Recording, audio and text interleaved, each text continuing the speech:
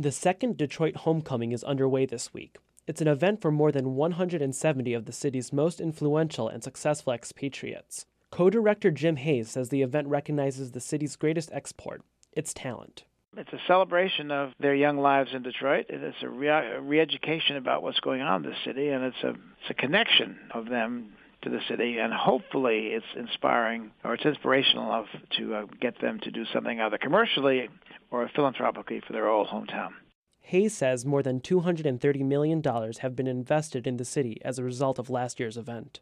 I'm Eli Newman, WDET News.